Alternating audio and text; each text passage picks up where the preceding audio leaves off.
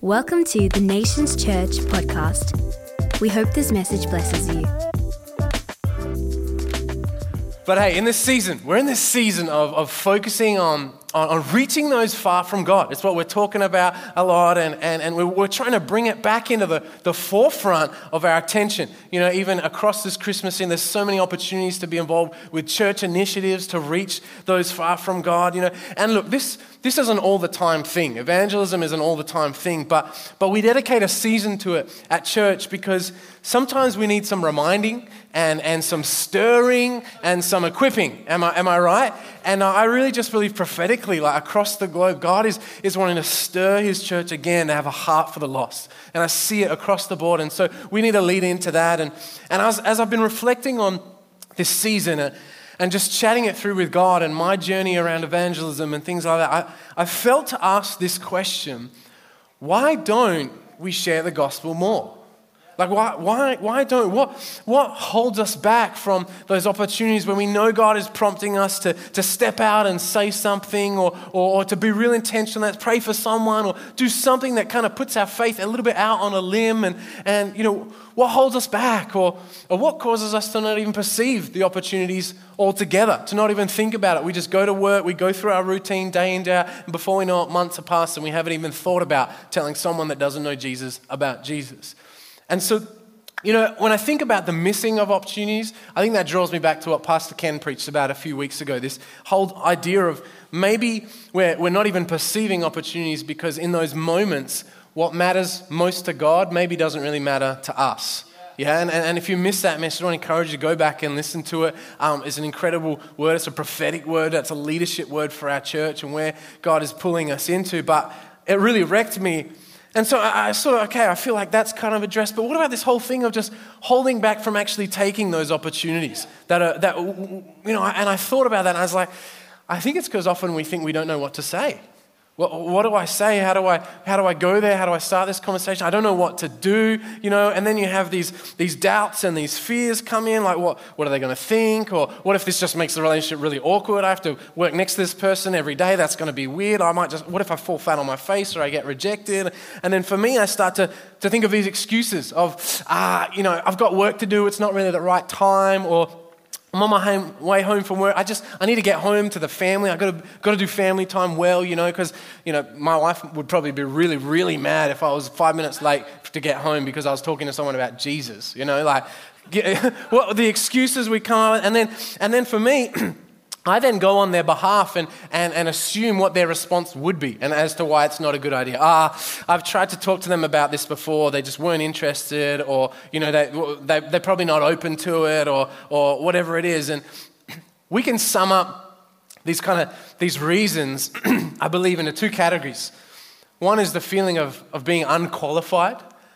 You know, I don't know what to say, I don't know what to do. I have this person that I see all the time, or whatever the context may be. How do I take them from this place of not knowing God to like here with me at church, worshiping God, loving Jesus, or praying that prayer? How do I get from there to there? Like, I have no idea, right? I don't know what to do. I don't have the skills. I haven't got training, or I've heard about it a million times. I still don't feel like I can do it, right? And the second is we're just afraid. We fear what people think. We worry about what might happen, how it'll pan out, rejection, failure.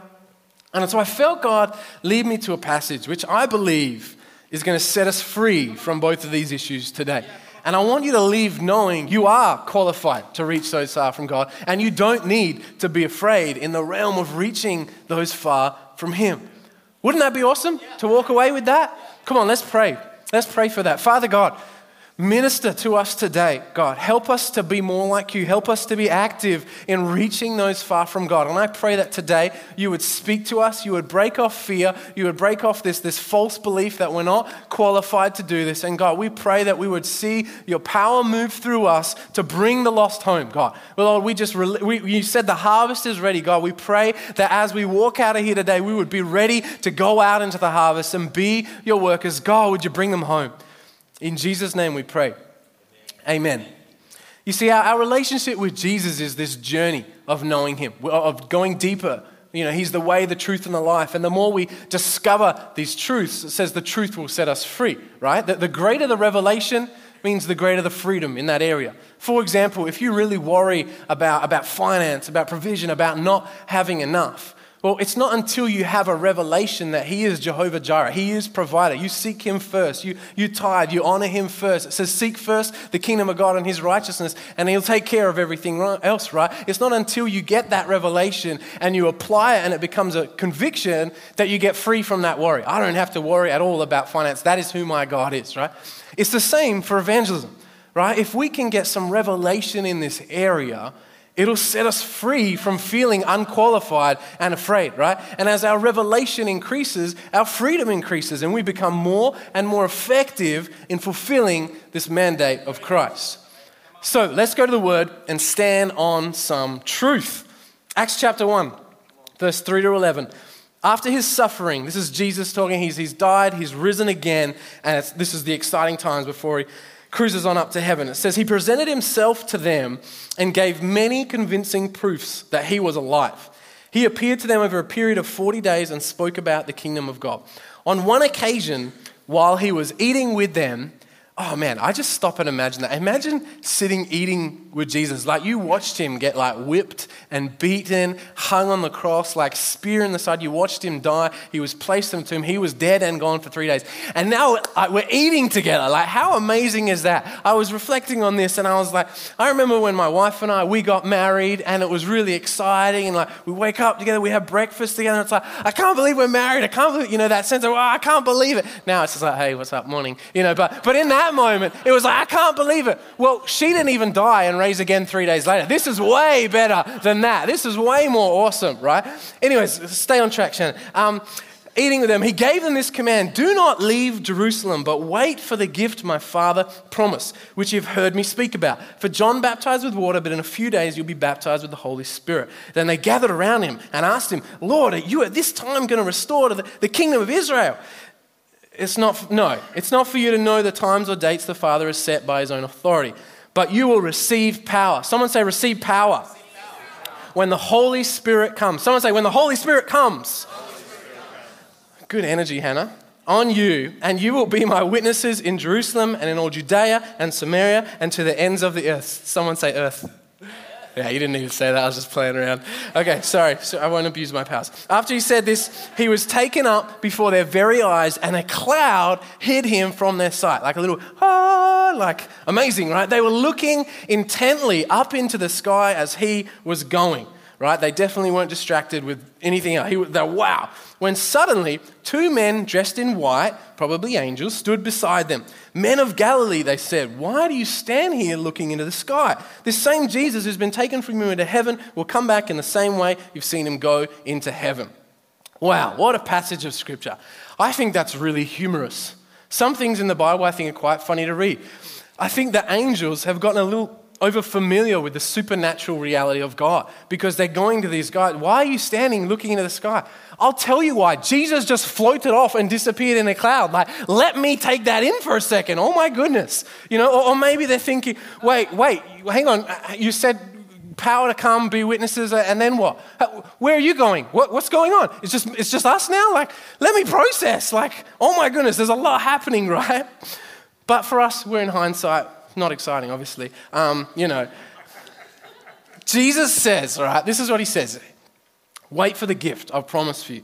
Then in verse 8, but you'll receive power when the Holy Spirit comes upon you, and you will be my witnesses, telling people about me everywhere.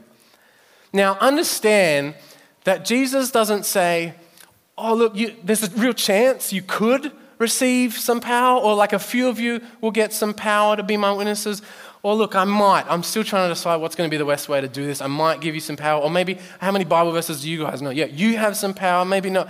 No, it's clearly a promise. Yes. When the Holy Spirit comes upon you, you will receive power to be my witness. He's not asking us to go and save the world and like, all the best to you, see how you go, just have a go, I love you anyways.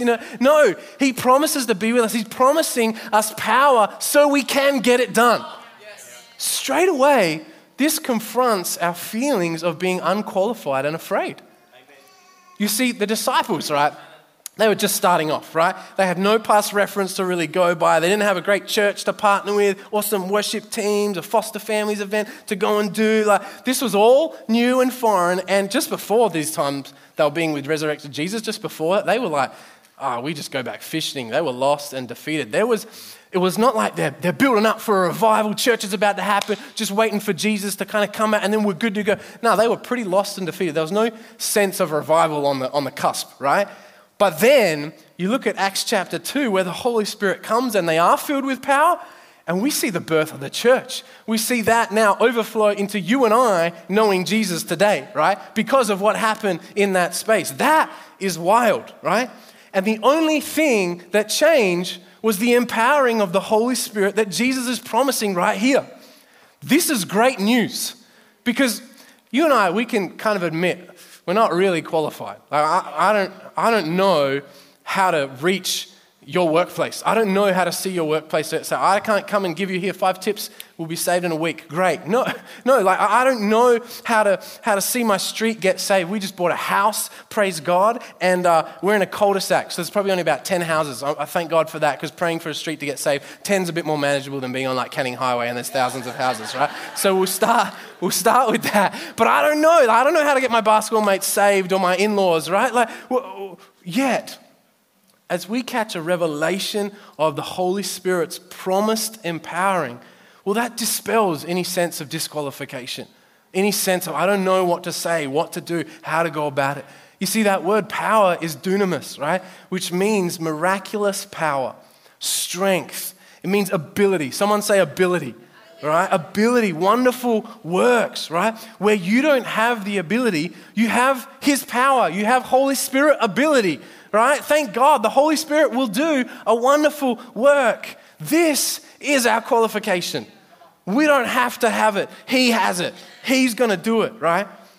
Now, as we learn this, that the Holy Spirit is our qualification, well, then we have no reason to be afraid, right? Because, all right, if it's on our own, good luck to you, then you would be afraid because that's overwhelming. It's you against the big bad world that doesn't know Jesus, right? But when you have a revelation that you're qualified by the Holy Spirit, you're equipped with His power, He's got ability, wonderful works for you, then I don't have to be afraid of anything. Yes. Do you see how this disarms our fear? Right? The greater the revelation of this truth, the greater the freedom for us to reach the lost. Are you getting this? Right? You don't need to be a super evangelist, preacher, dude, yah, hooray. No, you just need to stand on this promise that He's power for you to witness. Isn't that so empowering? All right? Oh, but isn't this just for the really full-on evangelist types, feel really confident, good at speaking, Pastor Shannon? No, I'm not sure if this is something for me. I'm just a regular Joe. Well, I got news for you, Joe. This power is for every believer, right? I know that because the word says in Acts chapter 2 that He will pour out His Spirit on all flesh, on sons and daughters, on servants and nobodies, right? It doesn't matter who you are. If you believe in Jesus, His power is available to you through the Holy Spirit. It's a promise, and God doesn't break His promises. Let's just sidestep for a second here. We love to see the outworking of the power of the Holy Spirit, but let's just be clear on what this passage here is saying. You receive power to be my witnesses, right? The power is for purpose. It's not just for our own little comfort. It's not for us to just gather in the 4 walls of church. Let's just have real fun and have our own little miracles. And isn't this great, guys? We're all just doing this together. No, we all love miracles, but there to be signs and wonders that point people to Christ. That God is so committed. In 2 Peter it talks about we have divine power to live a godly life, right? To become all that He's called us to be, to set free from stuff, all that. That's just not so you can feel good about yourself. It's so that can be a testimony that can bring glory to God to people that don't know Him and aren't in that space of freedom or breakthrough that you've had. Amen? The purpose of the power is to project Christ to our worlds. Yes, amen. So if I can be clear, if we've received the Holy Spirit, His promise is power, not for a comfortable life, but to be His witnesses to a lost and broken humanity desperate for a Savior. The other week I was in a furniture store because we bought a house and looking at all these furniture I can't afford. And I ran into this guy that was working there. And I used to go to church with him when we were kids. And I remember he was the kid that had all the really cool toys. So I wanted to go to his house to play. And then the next time I saw him, like he fell away from church, I moved church and things. The next time I saw him, I was a Domino's delivery driver. And he tried to steal my pizzas from me. And he's like, oh, this is awkward because I know you. What do we do now? And that gives you an idea of the journey. He's gone and he's got this job at the furniture store. And I was like, well, when am I ever going to see this guy again? I gotta say something. So I invited him to church and he said some things that I can't say from the stage, but in essence it was no.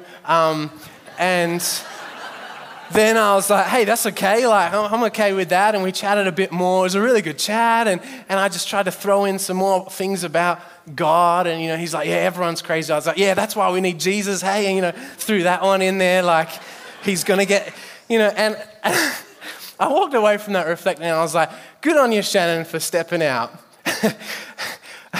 But as I just reflected on this scripture, that promise of power, I think I did great that I wasn't afraid. Like I was like, okay, I got to seize the opportunity. Like, when am I going to see this guy again? I can't afford any of this furniture. I'm not coming back, right? When am I going to see this guy? I have to have it.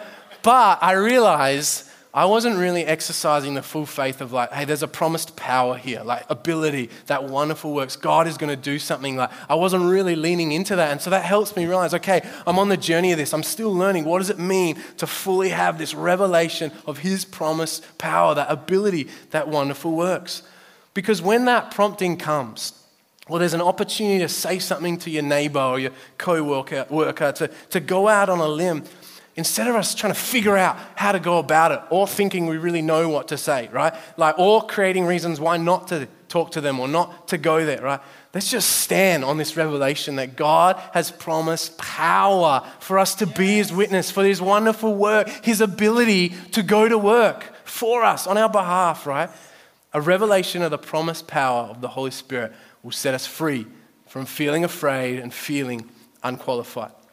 Now, once we stand on this truth, right, then we must learn to partner with his power, right? Otherwise, well, can't I just walk up to like a bunch of heathens, people that don't know Jesus, whatever, and say, Jesus loves you, and then wham, bam, power of the Holy Spirit, thank you, man, they're on their knees, oh, Jesus, we just love you. Like, power of the Holy Spirit, it's the promise, right? Look, you could try that, like I'm not, like if that's what you feel prompted to do, then by all means, but it's actually about us learning now, if we're standing on that promise of power, now how do I partner with it? Holy Spirit, how do I partner with you and what you want to, I don't want to steamroll people and just, I got power, so you just need to know Jesus, come and repent, get saved. That's it, power, like we got to learn.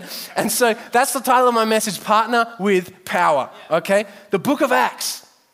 This is our example for one, how to outwork this new covenant in Christ, but also of how to operate in this power to be his witnesses. It's full of people stepping out and partnering with the power of the Holy Spirit. So many accounts of what it looks like to partner with the Holy Spirit. And so I want to look at 3 that are going to give us 3 keys for how we can partner with the power. Is that okay? Yeah.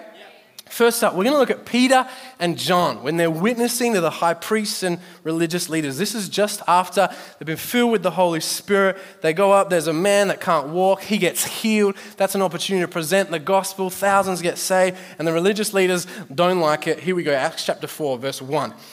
The priests and the captain of the temple guard and the Sadducees came up to Peter and John while they were speaking to the people. They were greatly disturbed because the apostles were teaching the people, proclaiming in Jesus the resurrection of the dead.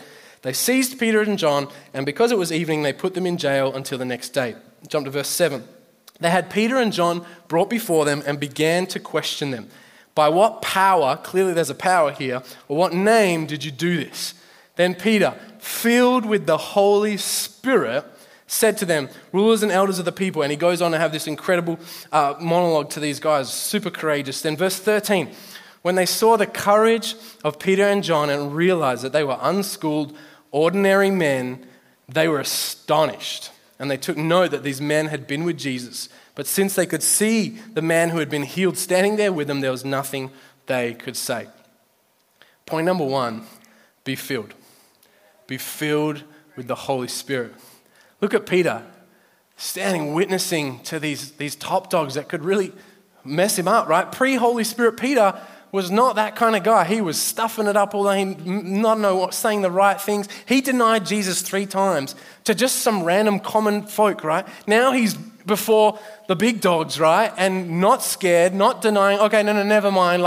No, he's preaching with courage. What was the difference? Filled. He was filled with the Holy Spirit. That's the only difference, the only contrast. We got to get filled, right? That's how we step into this dunamis, this ability, this wonderful work where people are astonished because, hang on, you're not that great. But what's coming out of you? Wow, that's great. I want that. And that's what it looks like is for us leaning in, saying, Jesus, every day I need you. I need to come and be with the Holy Spirit. Fill me. God, not my will, but yours. I want to abide in you. You know, I think about that Snickers ad. You're not yourself when you're hungry, right? Like you won't be an effective witness if you're empty, right? Like you're not who God's called you to be, right? Be filled of the Holy Spirit. That's why starting our day off with him, like in that time in prayer, is so important, right? Because we won't partner with the Holy Spirit if we're not aligned, right? If we're not filled. You know, some of you just need to make some space. Make some space to let God minister, fill you up because you're so caught in everything that's going on. Come and be filled. God, what are you doing? Fill me up. Being in God's house, being at Connect, being at Revival Prayer Nights, being wherever there's a moving and an outpouring of the Holy Spirit. We need to be in those spaces because I can't afford to be empty. The lost need me filled. Amen? Yeah. Jesus says in John 7, on the last and greatest day of the festival, Jesus stood and said in a loud voice, let anyone who is thirsty come to me and drink. Anyone, come and drink. Whoever believes in me, as Scripture has said, rivers of living water will flow from within them. By this he meant the Spirit, whom those who believed in him were later received. Up to that time, the Spirit had not been given since Jesus had not yet been glorified. See, if we're not coming to him to be filled, we can't expect the Holy Spirit to be flowing out of us, right? The promise is for his power, but we must partner with him to allow it to flow through us, right? Some of us just need a fresh infilling of the Holy Spirit today so we can be effective witnesses. But the question is, are you hungry? Are you hungry for the Holy Spirit to fill you? Do you recognize the urgency of why we need him to fill us? It's essential to us fulfilling the very reason why we're still here on earth, is to reach those that don't know God yet. Otherwise, even with the greatest intentions to see the lost found, you'll struggle and you'll fall back into feeling unqualified and afraid. I tried, it didn't work, nothing's happening, it's never going to happen, I just will stop and I'll silence myself, right? Second key. So first key, be filled. Second, we see in the account of Philip. Philip shares the gospel with and baptizes this Ethiopian eunuch in Acts chapter 8. As for Philip, an angel of the Lord said to him, go south down the desert road that runs from Jerusalem to Gaza. So he started out and he met the treasurer of Ethiopia, a eunuch of great authority under the Kandake, I don't know if I said that right, the queen of Ethiopia. The eunuch had gone to Jerusalem to worship and he was now returning. Seated in his carriage, he was reading aloud from the book of the prophet Isaiah. So all this tells us he's a very devout Jew. Like he's traveled to worship, he's reading Isaiah, devout Jew, right? The Holy Spirit said to Philip, go over and walk beside the carriage. Philip ran over and heard the man reading from the prophet Isaiah. Philip asked, do you understand what you're reading? Jump to 35. So beginning with this same scripture, Philip told him the good news about Jesus. As they rode along, they came to some water, and the eunuch said, look, there's some water. Why can't I be baptized? He ordered the carriage to stop, and they went down into the water, and Philip baptized him. The Holy Spirit prompted Philip where to go and what to do because he was alert. He was tuning in. Second point, we got to be alert. We got to be tuning in. Holy Spirit, what are you saying? What are you doing? What are the opportunities for today? How can I engage with this person? Right? What do you want to say? He could have caught up in the fact that this guy is the treasurer for a foreign country. There's barriers of ethnicity, of status, of wealth in the way. Like, this is a big deal. This is really intimidating. But no, his focus was not on the situation, the circumstance, or on his reputation or his status, but it was on what the Holy Spirit was saying and doing. Partnering with power looks like us listening to what he wants to do. What is he saying? What are the opportunities for today? Is that a dialogue that you're having with the Holy Spirit each day? Be filled, be alert. And lastly, I want to look at Ananias. he gets sent to pray for Paul. This is when Paul is functioning as the Christian persecutor, trying to kill Christians, lock them up, shut it down. He encounters Jesus on the road to Damascus, and he's left blind. And in essence, Ananias is kind of sent to seal the deal of his conversion to following Christ. In Acts chapter 9, the Lord said, go over to Straight Street to the house of Judas. This is talking to Ananias. When you get there, ask for a man from Tarsus named Saul. Now, the moment he would have heard that, that's fear. That's, oh my goodness, this guy, I don't want to go near him. We're all hiding from this guy, right? He's praying to me right now, and I've shown him a vision of a man named Ananias coming in and laying hands on him so he can see again. But Lord, exclaimed Ananias, I've heard many people talk about the terrible things this man has done to the believers in Jerusalem. Verse 15, but the Lord said to Ananias, go, this man is my chosen instrument to proclaim my name to the Gentiles and their kings and to the people of Israel. Verse 17, so Ananias went and found Saul. He laid his hands on him and said, this is like a really awesome preaching message. You guys should take this and try it. Like I'm being sarcastic, you'll see. Brother Saul, the Lord Jesus who appeared to you on the road has sent me so that you might regain your sight and be filled with the Holy Spirit. Instantly, something like scales fell from Saul's eyes and he regained his sight. Then he got up and was baptized. Ananias got a word from God. He obeyed, even though it was against his comfort and against all sound judgment. He partnered with the Holy Spirit through obedience, and the Holy Spirit's power rocked up and did the rest. Number 3, be obedient. Come on. Yes. Be obedient. Step out. Do what is being asked of you. When you tune in, when you're filled, you're hearing so much easier. When you're tuned in, you got to then go. You got to do it, right? Trust the promise of his power to go to work in that space. This is much easier to do when we have that revelation of his power and when we're filled and alert. How's that for a praise report, hey? Ananias going back, hey, you remember that guy that was trying to lock us up, take us out? Well, God just sent me and the power of God just rocked up and he was blind and he could see, and now he's following Jesus. Like, praise God, right? Like, stay humble. It wasn't me. It was all God. I just was obedient, right? But that's the promise, right? You will receive power to be my witnesses, right? We got to partner with the power. We got to be filled. We got to be alert. We got to be obedient because the harvest is now, amen? One extra thought I want to give you is it's about the power, not the presentation. You see, what I mean by that is it's not about your awesome words. It's not about you being able to articulate your testimony really good or nail the Romans Road kind of gospel track thing. You don't have to be amazing at knowing what to say. Praise God. Because in those moments, I don't know what to say, right? Because what you say and what you do when you're filled and you're being obedient is just the vessel which God's power is going to work through. That takes the pressure off, right? Like, look at what Ananias said. It was nothing fancy. It was nothing amazing. It wasn't this big wham-bam story. He had a little emotion and then there was it was just, he just did what God said to do. And we don't even know what Philip said. I guess it wasn't even worth noting. And there's so many other accounts in Acts because it's not about what to say or how to say it. It's not, here's your method, say this, then this, and this, and they'll get saved. No, but it's about trusting the empowering of the Holy Spirit in us to witness and partnering with him. Paul helps us out big time when he says in 1 Corinthians chapter 2, when I came to you, I didn't come with eloquence or human wisdom as I proclaimed to you the testimony about God. For I resolved to know nothing while I was with you except Jesus Christ and him crucified. I came to you in weakness, with great fear and trembling. My message and my preaching were not with wise and persuasive words, but with a demonstration of the Spirit's power, so that your faith might not rest on human wisdom, but on God's, what? God's power. We don't need to, and we probably won't be successful in reaching people if we're trying to use our human wisdom and eloquence. No, I know what to say. I got this. You'll probably knock them over and they'll say, no, get out of here. I don't want to hear that, right? It's that tuning in and say, okay, God, I need you to move in this space. What do you want to say? What do you want to do? I'm partnering with you because I don't know the best way to go about this.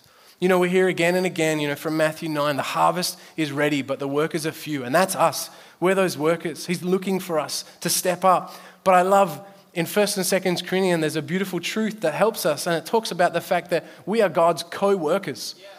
So that means he's ready to get into the field and work with us, right? If we're prepared to do something, he's prepared to come alongside us and partner with us, amen? His power takes the pressure off. I don't need to be a super evangelist. I just need to partner with his power. You know, when I was in Cambodia, I went to prison. I didn't do anything. I went to visit someone. Yeah, geez, wow, this story just gets better. And we went to see one of our church members, her son, who was 15, and he had stolen a motorbike, or his friend had, or whatever, and prisons in Cambodia are rough. He was sharing a room with a drug dealer and a murderer, and they would beat him up every single day, because if they beat him up, then he would tell his mum, and they would tell him, get money from your mum to give to us, and this messy thing. And I remember we had to bribe our way through each checkpoint, because I'm a foreigner, and foreigner spells dollars, right? And so we had to get through. We get to this place, and he comes out, and he's limping, because he's had his knee smashed in, and he's been smacked in the head with a frying pan, and I look at this just defeated 15-year-old kid, and I'm like, what on earth what do I say to help this guy? I have zero comprehension of what he's going through right now. I had never been through anything where I would wonder if I'm going to get rice for the day. And I just felt, as I was just leaning and going, what do you want to do? What do you want to say? I just felt God say, tell him about David. So I began to tell him about David being surrounded by his enemies, being hunted, and God, as he held on to God, God protected him, and that the promise for David was to be king. And even with all this going on, those plans still came to be, and just encouraging that God's got plans for you, even though it doesn't look like it, he does. You know, and it came to this point where they said, all right, he's got to go. This was all through translator. And as he stood up to leave, he just grabbed me and just began to bawl his eyes out on my shoulders. And you know, I'll never, ever forget that moment for the rest of my life. It gives me goosebumps every time. But all I did, I just partnered with the Holy Spirit. God, what are you saying? What are you doing? I don't know. And God just began to move. And I would love to tell you, he's a key part of our church now. He's preaching next week or whatever. But actually, he got out quite soon after. That was a miracle too. And he had to move to the province to find work and that kind of thing. And I actually never saw him again. And the beautiful thing about that is that we aren't responsible for the results. We aren't responsible for the results. We're to be filled, we're to be listening, and we're to be obedient and to trust him with the rest, right? That's why in 1 Corinthians chapter 3, Paul says, I planted the seed, Apollos watered it, but God has been making it grow, right? So neither the one who plants nor the one who waters is anything, but only God who makes things grow. We sow and we water, but God is responsible for the growth, for the fruit, right? Wow, that's another truth that really takes the pressure off, hey? We got nothing holding us back from getting out there and reaching those far from God. But we got to give him something to work with. We got to be sowing. We got to be watering. He wants to partner with that. The promise is the power. But are we doing anything about it? Worship team, you guys can come join me. You know, we don't know much about Ananias, who he was, or, I kind of look at this passage and I think he's just an everyday Christian, just like you and me. But he just partnered with the power of the Holy Spirit. And he played a part in the radical transformation of Paul. Now, most of these scriptures I've read today have been written by Paul. And he went on to plant church upon church and this apostolic leader and influence. Man, because of Ananias' obedience, because he just recognized, wow, there's a promise of power. I'm going to partner with that, and let's see what God can do. Imagine who could be on the other side of your partnering with his power. What God would want to do in them and also through them, their destiny, what God has for their lives. Seeing them reach across their spheres of influence, becoming evangelists, apostles, you never know. I think about Philip. God said go. He was actually ministering in Samaria, having a lot of wins, people getting saved, but then God said it goes this way. And he meets this Ethiopian who then took the gospel of Jesus Christ into Ethiopia because of Philip being filled, being obedient, choosing to partner with. Imagine what nations we could see reached if we just had this revelation of the Holy Spirit's power. We're doing these missions trips, who you are, the people you're connected with. Carlos and Viviana, there's Colombians, seeing that go into Colombia, across the countries. We got to catch this, amen? It's time to partner with his power, amen? Thanks for listening to the Nations Church podcast. For more info, please visit nationschurch.com.